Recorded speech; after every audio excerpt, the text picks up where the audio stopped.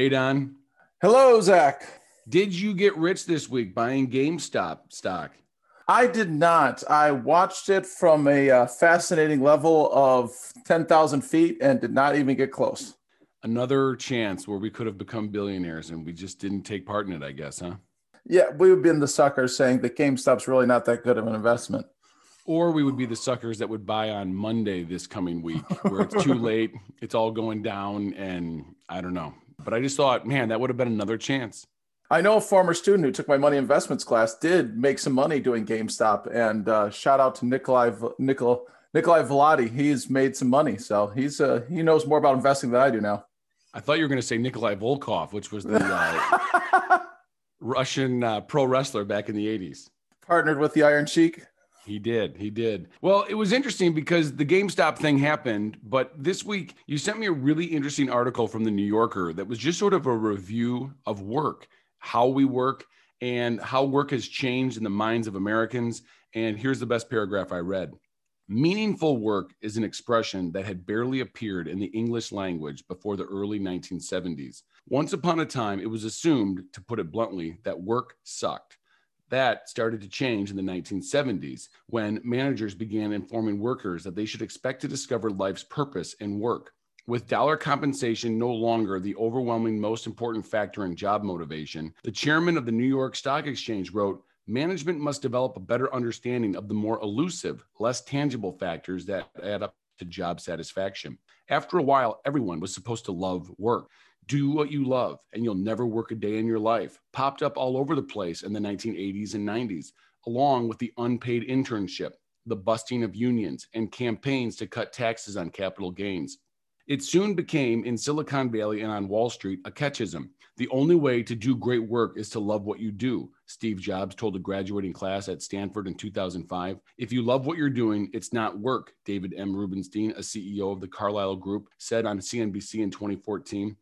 Everywhere you look, you hear people talking about meaning. A disillusioned Google engineer said, "They aren't philosophers, they aren't psychologists, they're selling banner ads. It's not pointless, but it's not poetry. Still, does it have to be?" And Don, it was just a fascinating article, a fascinating review of history about how Americans have gotten to the point now where we have the gig economy. We've got people that just sort of do a job and then are done with it, and how things have changed. What did you think about it? It struck a couple of notes with me. I mean, when I first started teaching in 1999, I saw an article with quote from Dustin Hoffman saying how your work should be your passion, it should be your love, and every day should be a blessing of going to work. And I loved it, and I cut it out, and it sat on my desk right in front of my eyes for 20 years. And it was only in reading this article that I started to think again about, is work really our passion? Is this a substitute for compensation? Do we have this need, or is it legitimate to even view it that way? I can remember being 8 years old, sitting with my mom in a car, and we were driving. She's like, "What do you want to be when you grow up?" And, I was throwing out the typical 8-year-old answers: fireman, policeman, any job that I'd ever probably seen. And I remember my mom giving me the same spiel of, well, you need to figure out what you love and you'll never work a day in your life, right? That's something that probably you and I have told students every once in a while. And hey, I do think some people are able to find that job or that career where they legitimately love going to work. They legitimately feel like they're not working when they go there. But I also feel like there's a lot of people, and I think a majority of people, that feel maybe the exact opposite, or not pure love, at least. I think that they feel friction when they go to work. I think they like certain parts of their job. And I kind of wonder if we sort of have talked about the idea of go to college, right? You'll solve all of your life's problems there. And as we know, that's not exactly working out. I feel like in a way we are setting up people that when they finally go to work, it's like, oh, this isn't just this magical place. Well, the expectation is pretty high now that you should feel really fulfilled. And actually, I was talking to my friend who manages a lot of people, and I said, "How's it working with these millennials?" He said, "Well, they need to hear that they're doing a great job." And every week I head down to that part of the business and I say, "Hey, you're doing a great job down here. Our company is great because of what you're doing right here, and you are fantastic." And then he walks back upstairs to his office. And he says if he does that once a week, he gets no complaints from that department and they work really well, but they need to feel fulfilled and that they're making a difference. And maybe that's that generation that came up with this idea. Not that you and I didn't, By the way, when my parents asked me that question, I wanted to be a garbage man because they hung off the back of the truck and they're outside all day. That sounded pretty good to me. Yeah, I always thought roofer was the one because they got to work with their shirts off. Although I don't think anybody wants to see me on a roof with my shirt off now or ever really in my whole life. But nor have you actually done roofing. I've done my own roof, and that was plenty enough to say, no, I don't want to do roofing. Oh, it seems like very difficult work, that's for sure. But you bring up the idea of basically people needing to feel like they're doing a good job. And a book I read a couple of years ago was fascinating, was called Drive by Daniel Pink. And he explores the idea of motivation and how do you get people to feel motivated? And he kind of brings it down to like three things. And he says people need to feel autonomy. They need to feel like they're making their own choices on their own time schedule in order to work on something. They need to feel mastery. They need to feel like they're learning something, like they're improving on their skills. And they also need to feel purpose, feeling like they are a part of the end result, seeing that end result. And that kind of hits what you were saying about the millennials needing to feel like they're doing a good job, right? Doesn't that hit that purpose part of it? And is it possible that work has changed because a lot of jobs don't necessarily give people those three aspects? Well, yeah, and I think we're all looking for it. It's not just millennials who have been fed this since they were little kids, but we are looking to feel like we're effective. And that's what people like about work. That's why people that work are less likely to be depressed than people that are out of work. The times when I feel good at work is feel like when I'm doing a good job, when I'm doing something, getting something done. Oftentimes I feel more so when I'm building something than when I am in the classroom. But nevertheless, in the classroom at times, like, okay, well, we got this. And kids understood this concept. And that matters more to me than the praise from the kids. Not that I don't appreciate the praise, but I really am more fulfilled by seeing the kids understand things. It's that top of the Maslow's pyramid, which, by the way, was never a pyramid when Maslow made it. But the point is that you feel like you've done something, that you've created something. I think that's when people can enjoy their work, but I don't think we necessarily need to tap dance to work as Warren Buffett says he does.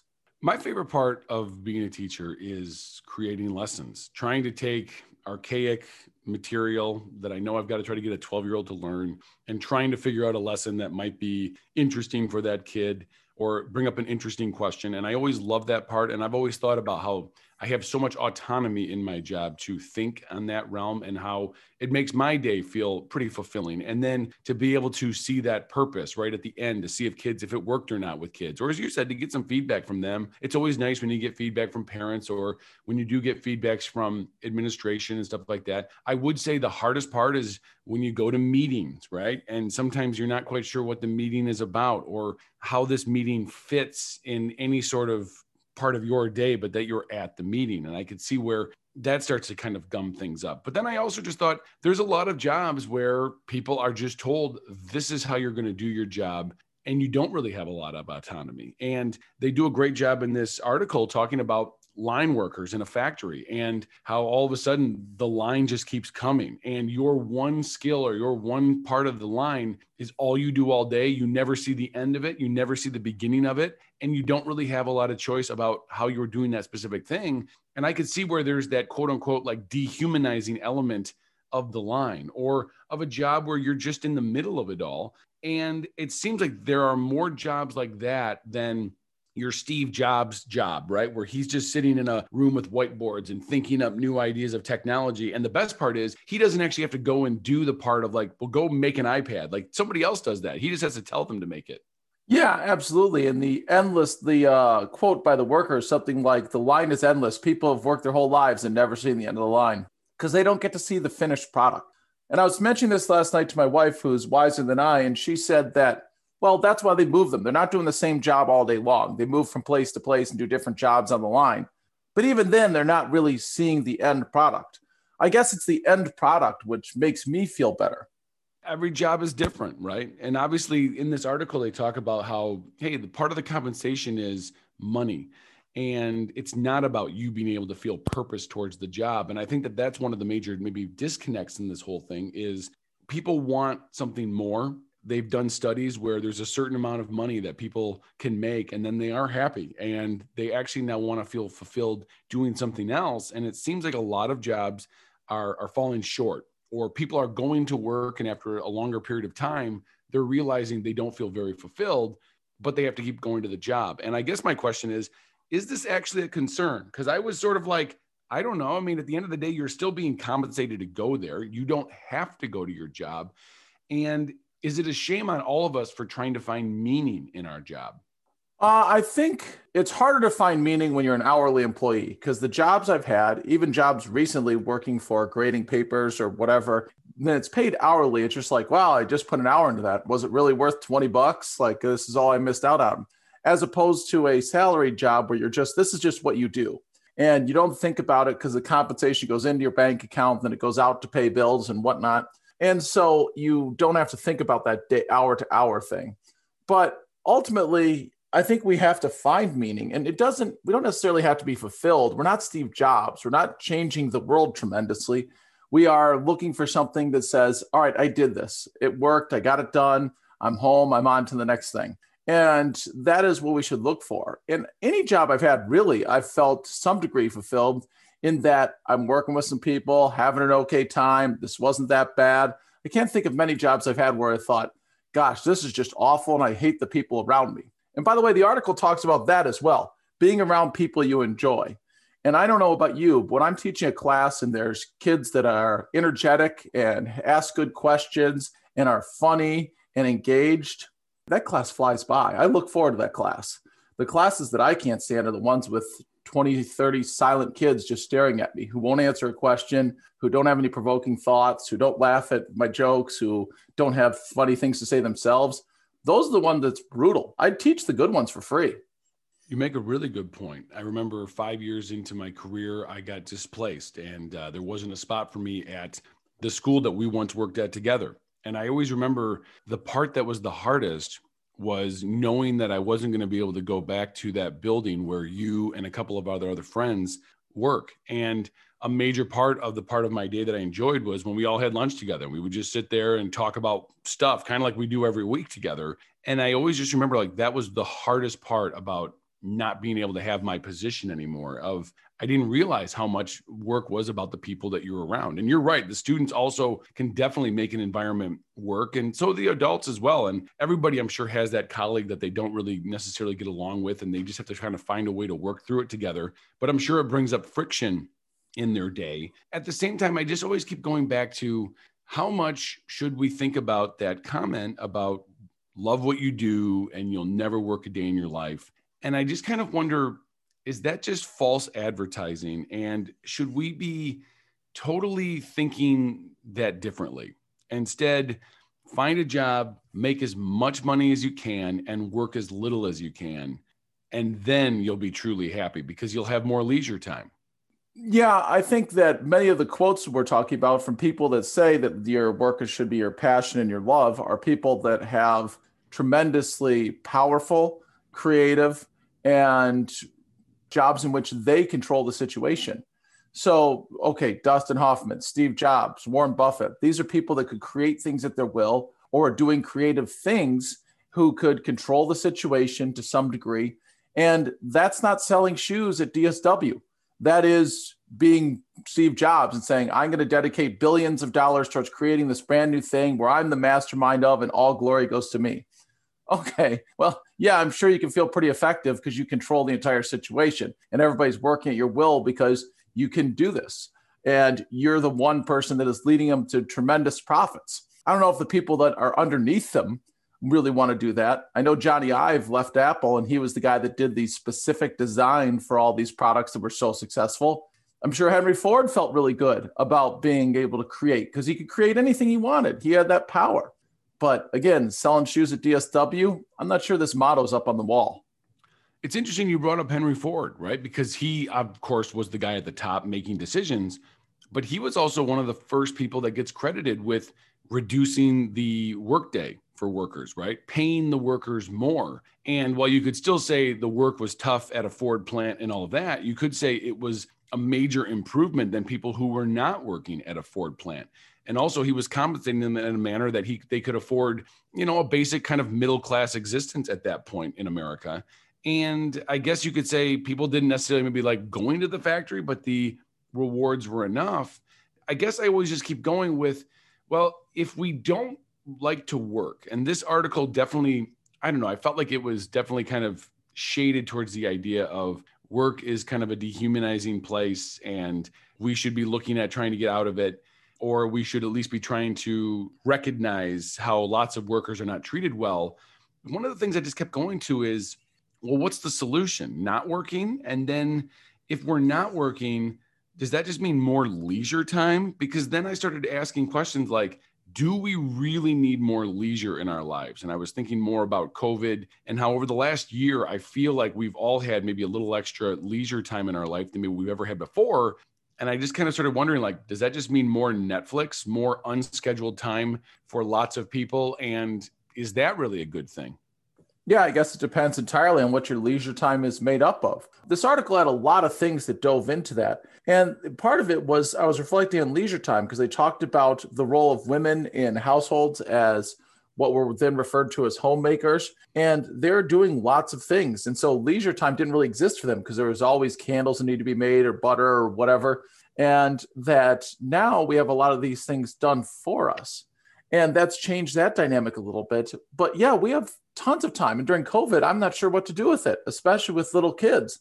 I'm pretty sure my wife and I can keep ourselves occupied reading and whatnot, but there's not a lot to do in winter in Michigan when you can't go to any museums, you can't really meet with many other people. So the leisure time is not a great trade-off. That said, in the new work from home environment, it seems that leisure time is disappearing. People are more effective since they're working at home, in most businesses report, but they're also working more because there is no free time. And I know personally for myself, we've moved to using Microsoft Teams. And instead of just ignoring my email after 5 o'clock when I feel like I'm done for the day, I have notifications popping up on my phone or messages from students up until well past I go to bed. I mean, I turn my phone off, so I'm not responding then, but the idea of the strict differentiation between leisure time and work time seems to be disappearing. Right. People talk about how they're kind of expected to be available 24 hours a day, emails that can kind of buzz on their phone that they can quickly look at. And it seems like, in a way, maybe this is a good thing, the idea of work has become something that's spread out throughout the day, but the intensity or the idea that for this 8-hour period, you're expected to be working has sort of shifted, right? I think a lot of places have found like, hey, if our workers are at home and things are getting done, we don't really care if they answer the email at 6 p.m. or at 3 p.m. We don't really care if somebody goes to pick up their kids at school or whatever at 1 p.m. Whereas there was that old fashioned mindset of you go to work and you work and that's what you do. And if you need to do something else, then you take a day off, right? That seems to really shift.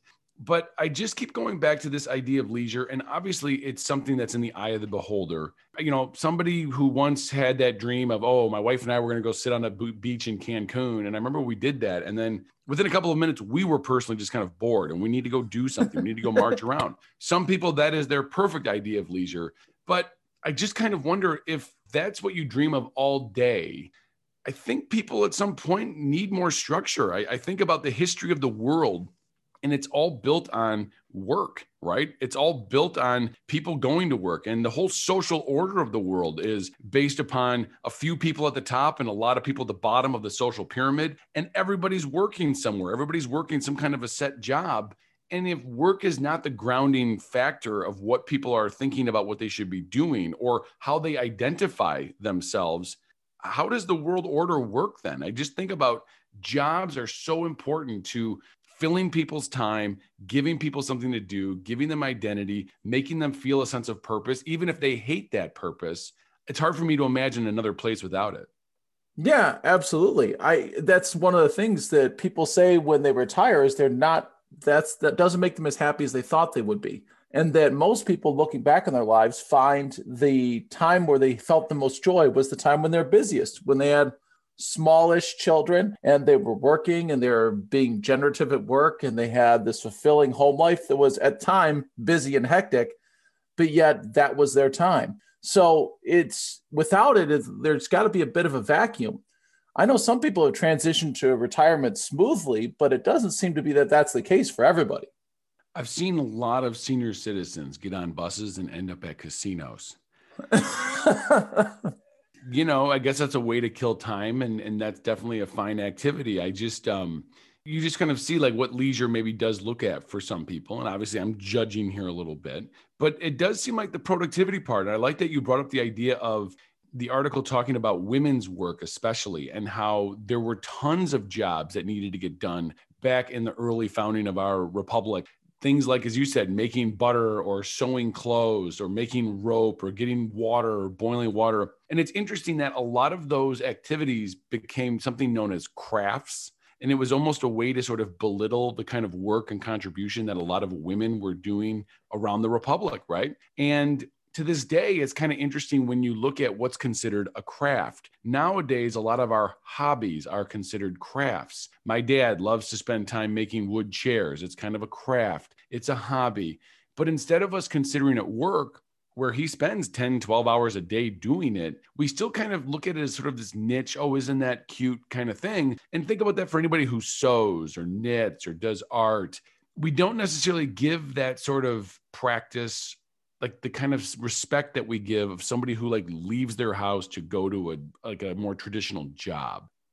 Well, yes, but it's also interesting that that's what humans seek out. So in the absence of work, people do what would be formerly considered work.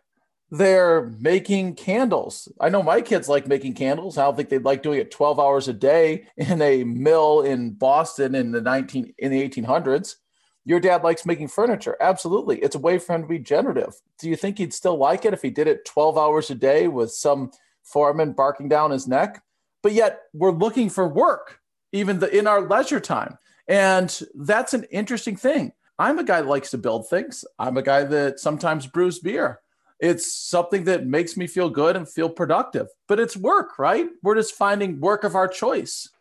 No, that's exactly it, right? I mean, even if you're making a popsicle stick birdhouse or you're doing something, I mean, we've got a billion different craft kits around here for our kids to kind of do. And every once in a while, they'll get really interested in it. And it's a form of work. Back a long time ago, it was important work to making sure your household was able to run. I mean, you think about people living out on the prairie and all day long, there was always another chore to get done, right? There was always something. If anything, time was the enemy. Whereas nowadays, almost things have become a little bit easier that I feel like we've been able to sort of sit here and ask ourselves, well, why am I having to do even the work that I'm doing? Or is it just that the work is so specialized nowadays that so many of us just never see that end result? And that's why we question all of these things. Or they go home, as the article talked about in the 1950s, these men working in offices and doing things like that. And I say men because they mostly were men. They go home and do little carpentry projects. I was talking to my mom about this. My grandfather was a guy who was too old to fight in World War II and was fairly old when I knew him. But he had his own business, but he'd go home and build a grandfather clock, or he'd build a desk because it was a way to feel like he has an end in sight. And this is a guy that also built homes. I mean, he was being fairly productive, but it was just something to control. And I think that's what trying to fulfill that point of feeling generative and productive. And that's these hobbies, whether it's building ships in bottles or doing whatever, you are feeling like you're productive and you're scratching that work niche. And I feel like we do need work. Do you think there's any connection with the idea, and you and I have talked about this on previous podcasts, with how there's a certain kind of work, a work that usually requires a college degree that society looks more favorably upon than a trade, right? Than construction or plumbing or electricity. And yet those trades almost seem to have more characteristics that fit the craft. And yet the craft, of course, we've put off to the side as that's a hobby. That's something you do outside of the work that we respect. Do you think there's a connection there? I wonder if there is. I've been thinking about this because I have one friend that was a plumber and now is a physician's assistant, and he didn't like being a plumber. But I wonder if that has to do with the status more than it has to do with the work itself. Certainly he makes more money and is of higher status now.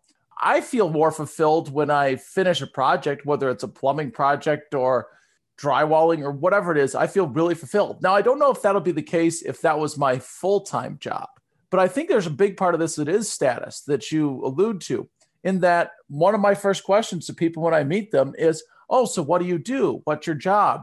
And it kind of leads me, because then I can ask them a question that I might be interested in. Like, oh, you're an air traffic controller. That's really interesting. What do you do up there? Are you like really interested all the time? Or are you just going through the motions, getting the planes lined up?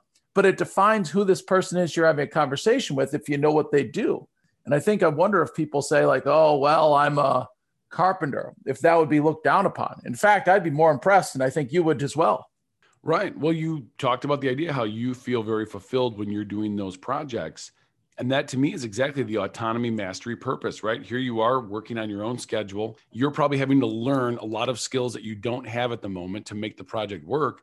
And then you see the end result. And I do think there's a lot to that about what we do all day. And one of the things that the article brings up again is the rise of gig work in our society. And gig work would be people who drive for Uber or work for DoorDash. And basically they take a job, they make a few dollars, and then they're done with that job. And at the same time, these workers are allowed to pick which jobs they want. And based upon their performance, they get certain ratings and they can go over and over. This article was very harsh, I thought, towards gig work, as it's the rise of the new way where people are making sort of less money. There's algorithms that kind of decide how much they're going to pay out per job, and they pay just enough to keep the worker working, but not exactly enough for that worker to make enough money to support themselves. But I kind of thought, isn't gig work, though, maybe the absolute perfect solution to lots of people that feel disillusioned with their jobs? Here are people that can now just choose when they want to work. They don't have to be emotionally connected to a business. They don't have to feel like they should be doing even more for a place. They just do the job. It's transactional, and they move on to the next one if they want it. Don't you think that's a sort of a natural rise or response to how people feel about work? Yeah, if you said this 20 years ago, you said, okay, there's going to be this job where you're just going to do it when you want at whatever time and for as long as you want, and your compensation would come and you wouldn't have a boss breathing down your neck, people would be pretty happy with it, I think. And they'd be, oh, yeah, this is a great job. It fits my schedule. I can do what I want. This is awesome. I think the two things stand in the way. One, the compensation you spoke about, because for the most part, these businesses in the gig economy are losing money or barely breaking even. And so they're compensating people just enough to get them to do it. And by the way, people I don't think really understand depreciation of their vehicles or how much it actually costs to have a vehicle. And that further makes their compensation lower because they think they're pocketing $100 of the day of after the end of the day of driving around for DoorDash, but they don't realize that they've done $50 worth of wear and tear on their vehicle. Two, the other aspect of this is the status thing. Like, I'm serving somebody else. I'm picking somebody else and taking them to the airport. I mean, early COVID, I had some time on my hands. I was talking to a student who's making like $1,000 a week doing DoorDash. I thought, I got some time to kill. I could go deliver some stuff. And I have to be honest, the biggest thing that stood in my way is the status aspect. What if I'm delivering to one of my son's friend's parents? I'm like, oh, hey, here's your Chipotle. And then would they look down on me? How would that reflect on my family? So I think there's a status part of this as well. Hopefully they would give you a bigger tip. Yeah, now you can do the tip afterwards. So maybe they do that, or maybe they write me a little note that said, like, your car sucks, by the way, too. Every once in a while, I've ridden in an Uber or I've met somebody who works for DoorDash, and I've tried to ask them, like, hey, do you like it? What's going on? Do they treat you well? And I've never had somebody just sit there and bash any of the corporations or bash the job. At the same time, they don't seem to say, like, I found my passion in life. They just sort of say, like, it's a job. And I was like, okay. And the one thing, though, that every one of them has told me is they don't just work for one of them. Like, this guy's like, yeah, I work for Uber and I work for Lyft at the same time. And I just am constantly waiting for the next best gig to pop up. And then I just take it. I don't know. I thought it was interesting. The only thing I always kept thinking is, to me, wouldn't the gig economy maybe be your best argument for wanting to have some sort of socialized healthcare? Of, if you could at least cover people's healthcare expenses, then maybe the gig economy could work. And I wonder if it actually brings people more satisfaction. Work when you want, take the gig, and then when you don't have to. But the idea that people's healthcare might be covered. That would help, and that would play a small role. But the article starts with this woman that's working like 2 jobs at Dunkin' Donuts and somewhere else and passes away in her car because she can't sleep because she's working all the time. And it made me think of my neighbor in California who seemed to have 4 or 5 jobs. He was always working and he put together a nice living, but ultimately the compensation is not enough in order to make people have a fulfilling lives. I mean, this woman was making like 40 grand, working something like 14 hours a day. It's just not sustainable. You and I both know that happiness is correlated with income up to about 70,000 a year. And beyond that, it's not. well, can we get people to 70,000 a year in the gig economy where they have enough leisure time to enjoy themselves? Because if we can, they'll be fine. But if they're scraping around 30, 40,000, they don't have a safe or decent place to live, then it doesn't matter much. And that's where the federal minimum wage of $15 an hour, which most citizens are in favor of and seems unlikely to pass through Congress, could be a big effect. Although an economist would tell you that it would create fewer jobs. That's interesting. The service worker, as you spoke of, and it was kind of a sad story because she ends up, I believe she was killed in her car while she was trying to sleep in between jobs. Am I right on that? Yeah, from inhaling exhaust, and she had a tank of gas in the back of the seat for some reason. So it was the fumes that killed her. Yeah. And one of the things is you forget that a lot of our jobs in our economy are service-based jobs. And these are also the jobs that have been crushed the most during COVID with the shutdowns and with so many service sectors being closed down. And you're right. You do realize that a lot of people, they do work hard. They might not even like their job, but they are working hard. And there's just sort of a certain level of income that they can make and stuff like that. And I don't know if I have obviously a solution for that. And I guess some people, the more cynical, might say, well, that lady made some bad choices when she was in public school, and therefore that's how she ended up with what she got. But to me, it's like, but this is the reality for so many people. And when you just sort of float out ideas like, look, love what you do and you'll never work another day in your life, I don't know if I necessarily have an answer for her or for anybody else. Maybe she loved her job at Dunkin' Donuts, don't get me wrong. But maybe she also didn't and was just like, look, this is what I know so that I can try to support myself and my loved ones. And it just was a heart-wrenching story to kind of read. And I don't necessarily have a solution either. I don't think that necessarily people are unhappy with their work. It's just if they had decent compensation. I have a friend that worked at Dunkin' Donuts, and now he works for designing driverless cars. But he loved working at Dunkin' Donuts. It was actually Tim Hortons. Because when somebody came in and wanted a bear claw and had him slice it open and butter the inside, he loved it because the happiness he was making this person who was about to have a heart attack was something special. And I heard him talk more glowingly about that job than his current job. And so I think there can be satisfaction there. It's tied to compensation. But most businesses don't understand this. And you've read about this, and so have I, that businesses that pay their workers more have more sales. And the New Yorker did an article about this years ago, but it's still true. Trader Joe's and Costco, they pay their workers a lot, but they stick around and they're in a good mood and they get more sales because the workers are there and happy. And I think that compensation piece is underrated because most businesses look at their compensation and say, well, we can't pay the workers that much. As the article said, $15 an hour at Dunkin' Donuts was a non-starter, said the CEO making $15 million a year. However, that would sure bring up more sales because people would be better workers. So compensation could be the biggest part of this. And you and I could obviously cite minimum wage studies that argue minimum wage is good, minimum wage is bad. Do you think instead of a federal minimum wage, do you think they should base it on regions in terms of cost of living? Some places are really expensive, like New York City or San Francisco, and therefore probably a $15 an hour or higher minimum wage would be more useful. But if you're down in the South in Mississippi, I don't know. Is it possible that the number should be lower? And therefore, instead of a blanket policy, do you think it'd be smarter if they broke it up?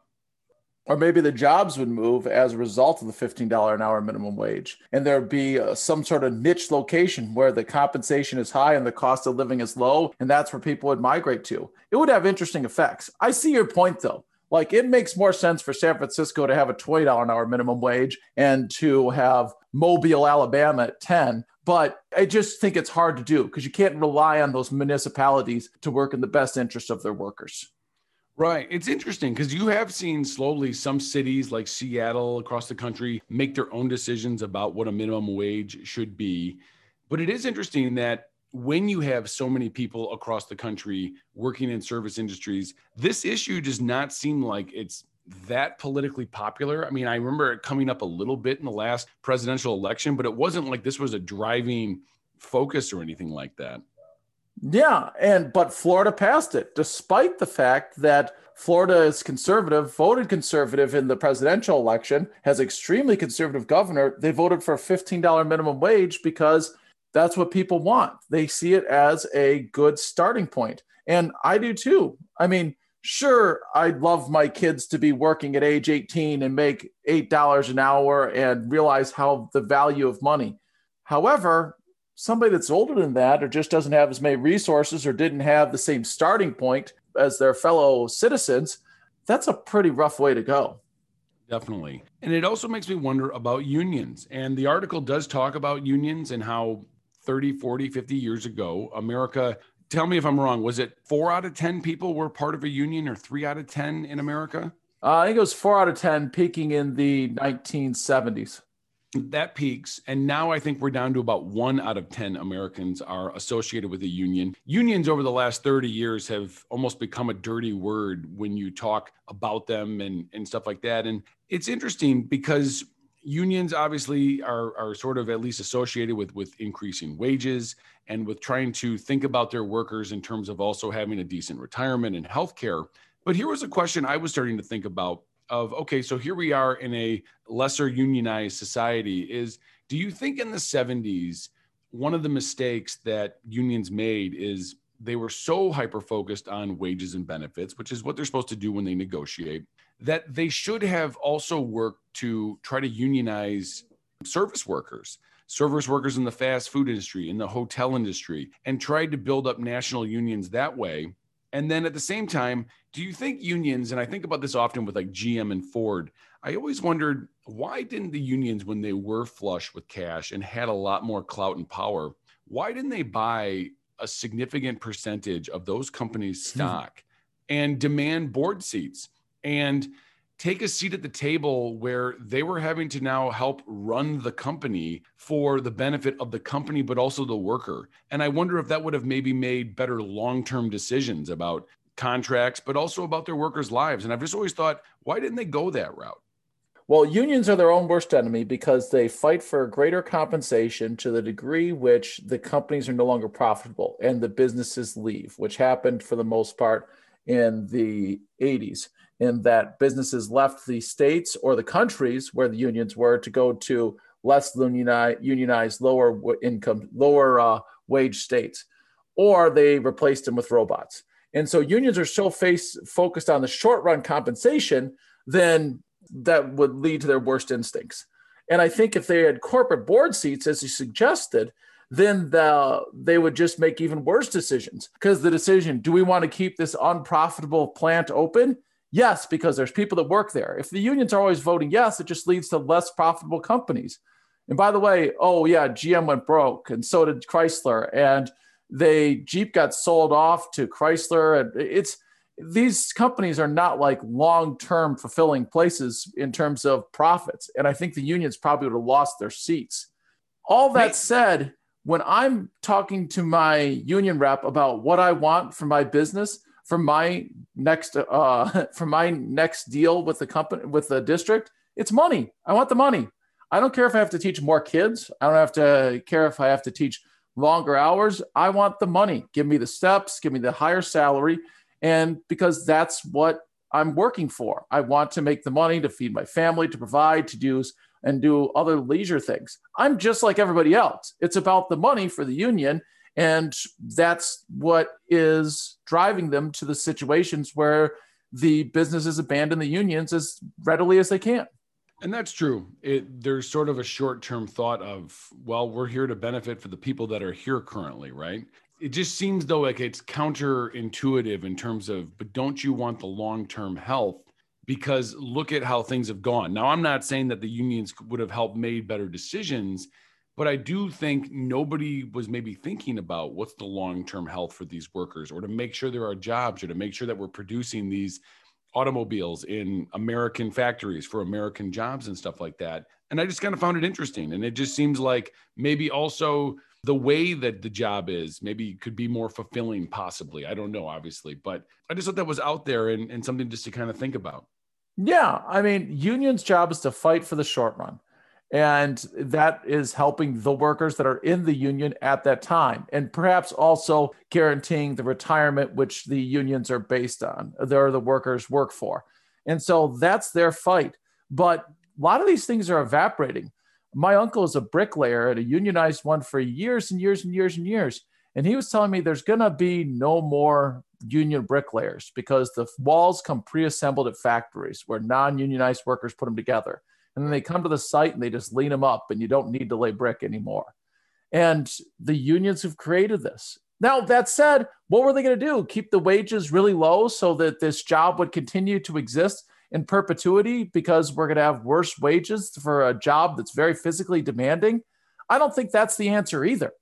Well, that's a good point. The rise of robotics, the rise of automation.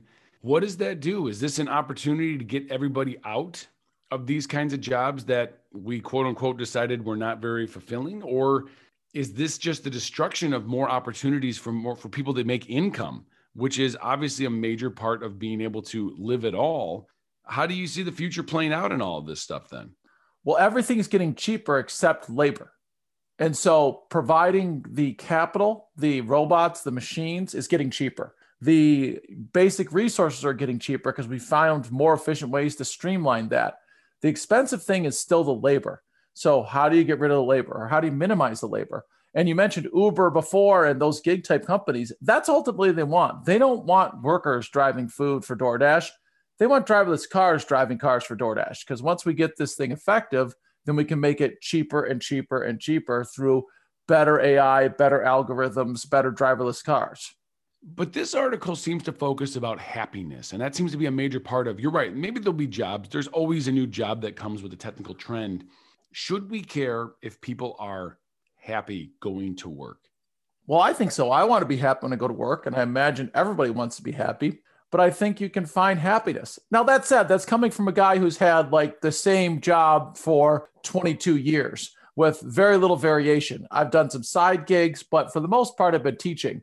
And I don't know that much about other jobs. I kind of want to say, like, I could retire in 3 years and be a handyman and just go to people's houses and install dishwashers and garbage disposals. And I don't know if that would be that fulfilling. I'd probably be seen as less prestigious because teachers, as you know, occupy the highest realm of prestige.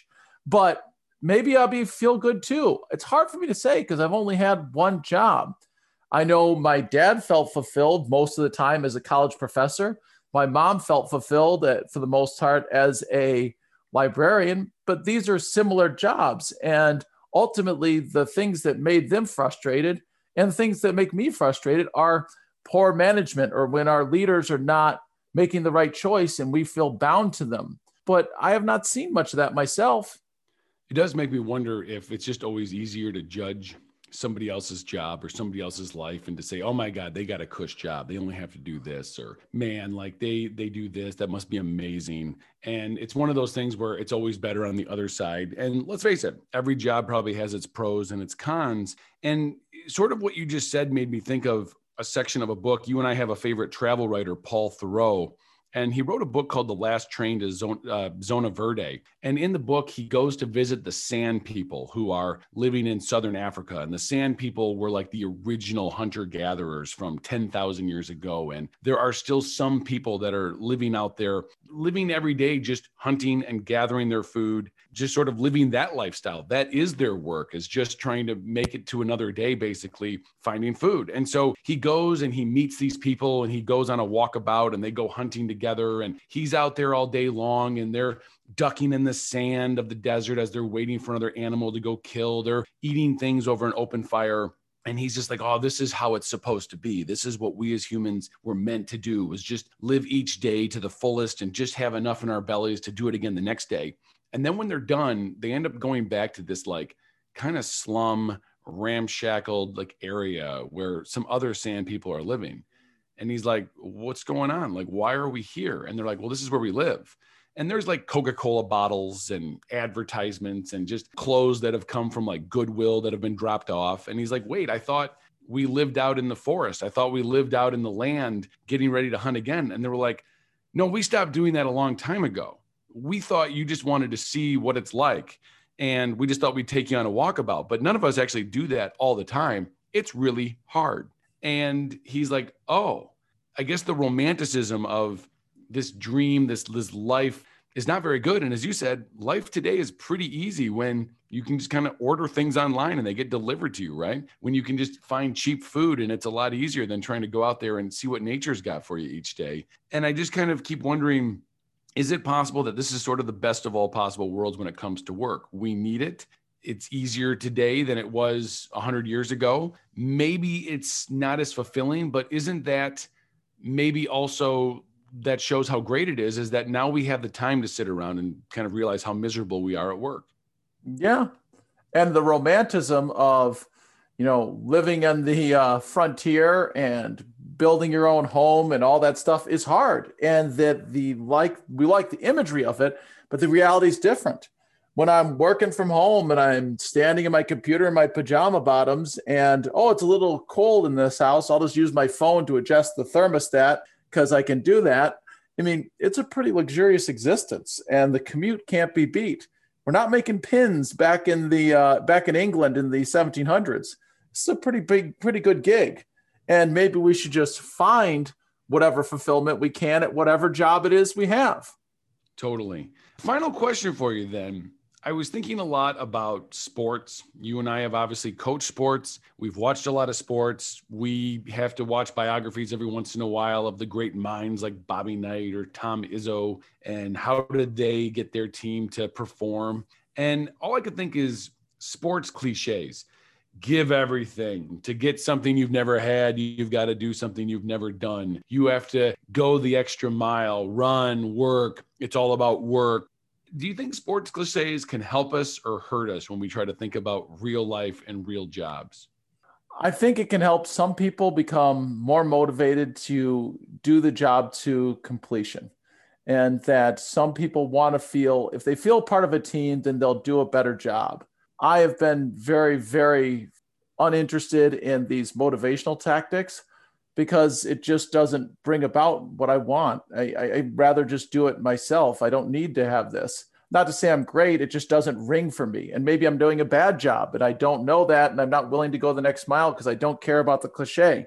But I think it does bring people together, and if they have a vision for what we're doing.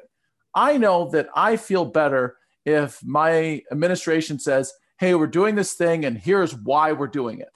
That makes me understand the situation, say, okay, that's fair, that there's a reason behind this. But when I'm told to do this thing and there's no reason given or a bad reason given, then I'm less motivated to say, all right, yes, let's really do this. And what's interesting is sports kind of take away the autonomy, right? Usually it's don't question me, just get on the line and start running and we'll tell you when you're done. However, sports do offer the mastery and the purpose part if you're successful, I guess. But I also just think, so many people that played for Bobby Knight or played for these coaches, they're like, oh my gosh, I learned so much about life. And it's like, well, you were just in a gym working really hard, getting sweaty and obviously mastering an interesting niche of life. But a lot of them feel like, no, I'm successful because of what I went through. And I can never decide. So many people point to sports as the great metaphor that explains how life works. And if we're all trying to find meaning in our jobs, can possibly we find answers there? Now, is the meaning found when there's success? Like at the end of the season, when Bobby Knight leads you to the national championship after all the horrible abuse you've suffered under him, and you see the success, then you see the lesson. And it makes sense. Is the lesson found if you're on a losing team? It's a great question. And there is actually a book that I think kind of looks into this. It's by Pat Conroy called My Losing Season, where he played at VMI on the basketball team and they lost like every game. And I think in some ways, maybe the losing just teaches you that, look, not everything's a fairy tale ending where you win all the time. Sometimes you're just going to be on bad teams and bad situations where you're going to lose all the time. And as long as you keep showing up, then maybe you're a winner. Yeah, and I started that book. Pat Conroy is one of my favorite authors, but I had struggled with that book. But I just because I don't understand the situation. I never played on a basketball team other than just pick up with my friends. But it is, I think the real takeaway from those quotes and what we hear is from the success, and that the means are rationalized by the ends, and that it all makes sense after it's all said and done. And that's when the learning took place, is when the learning actually happened, but I saw that it made sense at the end, which comes back to my previous point. When there's a reason for this, and you understand why you're doing it, then you feel much more likely to do it and engaged by it and rewarded by it. One time, my high school coach said, all right, I want you to go run a 4:30 mile. And on our team it was at a dual meet, and our teammates, there were 6 of us that could do that. And at the end of the race, we all finished together, 6 of us across the line, and we were all angry because we wanted to beat each other. And he came over and said, how do you feel? And angry, frustrated. And he said, good, you'll be ready to go out that fast in a 2-mile. And my mind was blown. And later that season, when I did go out that fast in a 2-mile, which is much obviously further and harder, I was able to do it because of that experience. And I realized the brilliance after the fact. And it's only the success which made me reflect on, oh, that's why we did it. That's why it makes sense. That's why it was a good move. That's why it's good leadership. But if you don't have the success at the end, I'm not sure you see it. I was thinking about my limited high school basketball career. And one year, I think we won 2 or 3 games. We were terrible. And I guess the only thing I can take back to is a lot of what we talked about of at the end of the day, nobody quit, which I do think is kind of interesting because one of the big things I think in society, almost a lot of people can agree with is if you're on a team for a season, you can't quit. You have to finish the season out, right? I think most parents agree with that. Some parents will let their kids quit, but you have to finish it out, right? That's a big deal just to make it through, even if you're not having the greatest experience. But then I was thinking about that season of we didn't quit. Every day we came, we tried to get better. I'm not sure if we ever did, but then my teammates and the experience around it. And you and I talked about how work for a lot of people is working with the people they like. And that brings a sense of enjoyment. And we had a lot of fun on the bus rides, right? And we had a lot of fun other than losing. There was fun around the experience. And I just wonder if that possibly does bring up the possible connection to work and sports. And maybe they are more connected. I think there is something to be gained from losing, but it's hard to have these big quotes that go along with it. My first soccer team I was on that my father coached, we lost every single game, and he had some critical other parents. And ultimately we took away from it what we did. We enjoyed playing soccer. We played together, and all of us went on to play a little more in some other fashion or another. And there is something to be gained from that. Also learned on the first game, the goalie can't run out of the goal and pick up the ball at midfield because that would be a lot easier. That's true. I guess just a quick final question for you is, did you ever see the movie WALL-E? Nope. In WALL-E, the humans have basically got the robots doing everything for them. And they're just riding around on essentially carts that just move them everywhere. And all they're doing is staring at a screen. And that is their day. And they seem kind of bored and unfulfilled. And I just sort of wondered, do you think that's ever possible for us as humanity, is just to get to the point where we never have to work again? Your favorite, macro economist, John Maynard Keynes, he predicted that the workday would reduce to like 15 hours a day and maybe even go to 0 at some point in the future because of how productive we were. And clearly that's not happened as we're working more. Could you ever see a day, though, where just humans have solved the work conundrum and nobody has to do it? I thought you were going to describe to me a movie. You just described to me today where people just roll around looking at their screens all the time. Can you please describe for me the movie? Because I understand the reality. I just don't understand what else you're saying. That's a good point. I don't know. I think it's interesting. And yet, obviously, you and I are going to probably get up tomorrow and go to work. Oh, yeah. Kind of. Yeah. We're going to work. We're going to be meeting with half our kids and getting through things and making some money and feeling kind of effective, and maybe it'll be great. Yes. Well, Don, it's been a pleasure talking with you this week, and I look forward to talking with you next week. Absolutely. Good to chat with you, Zach. Take care.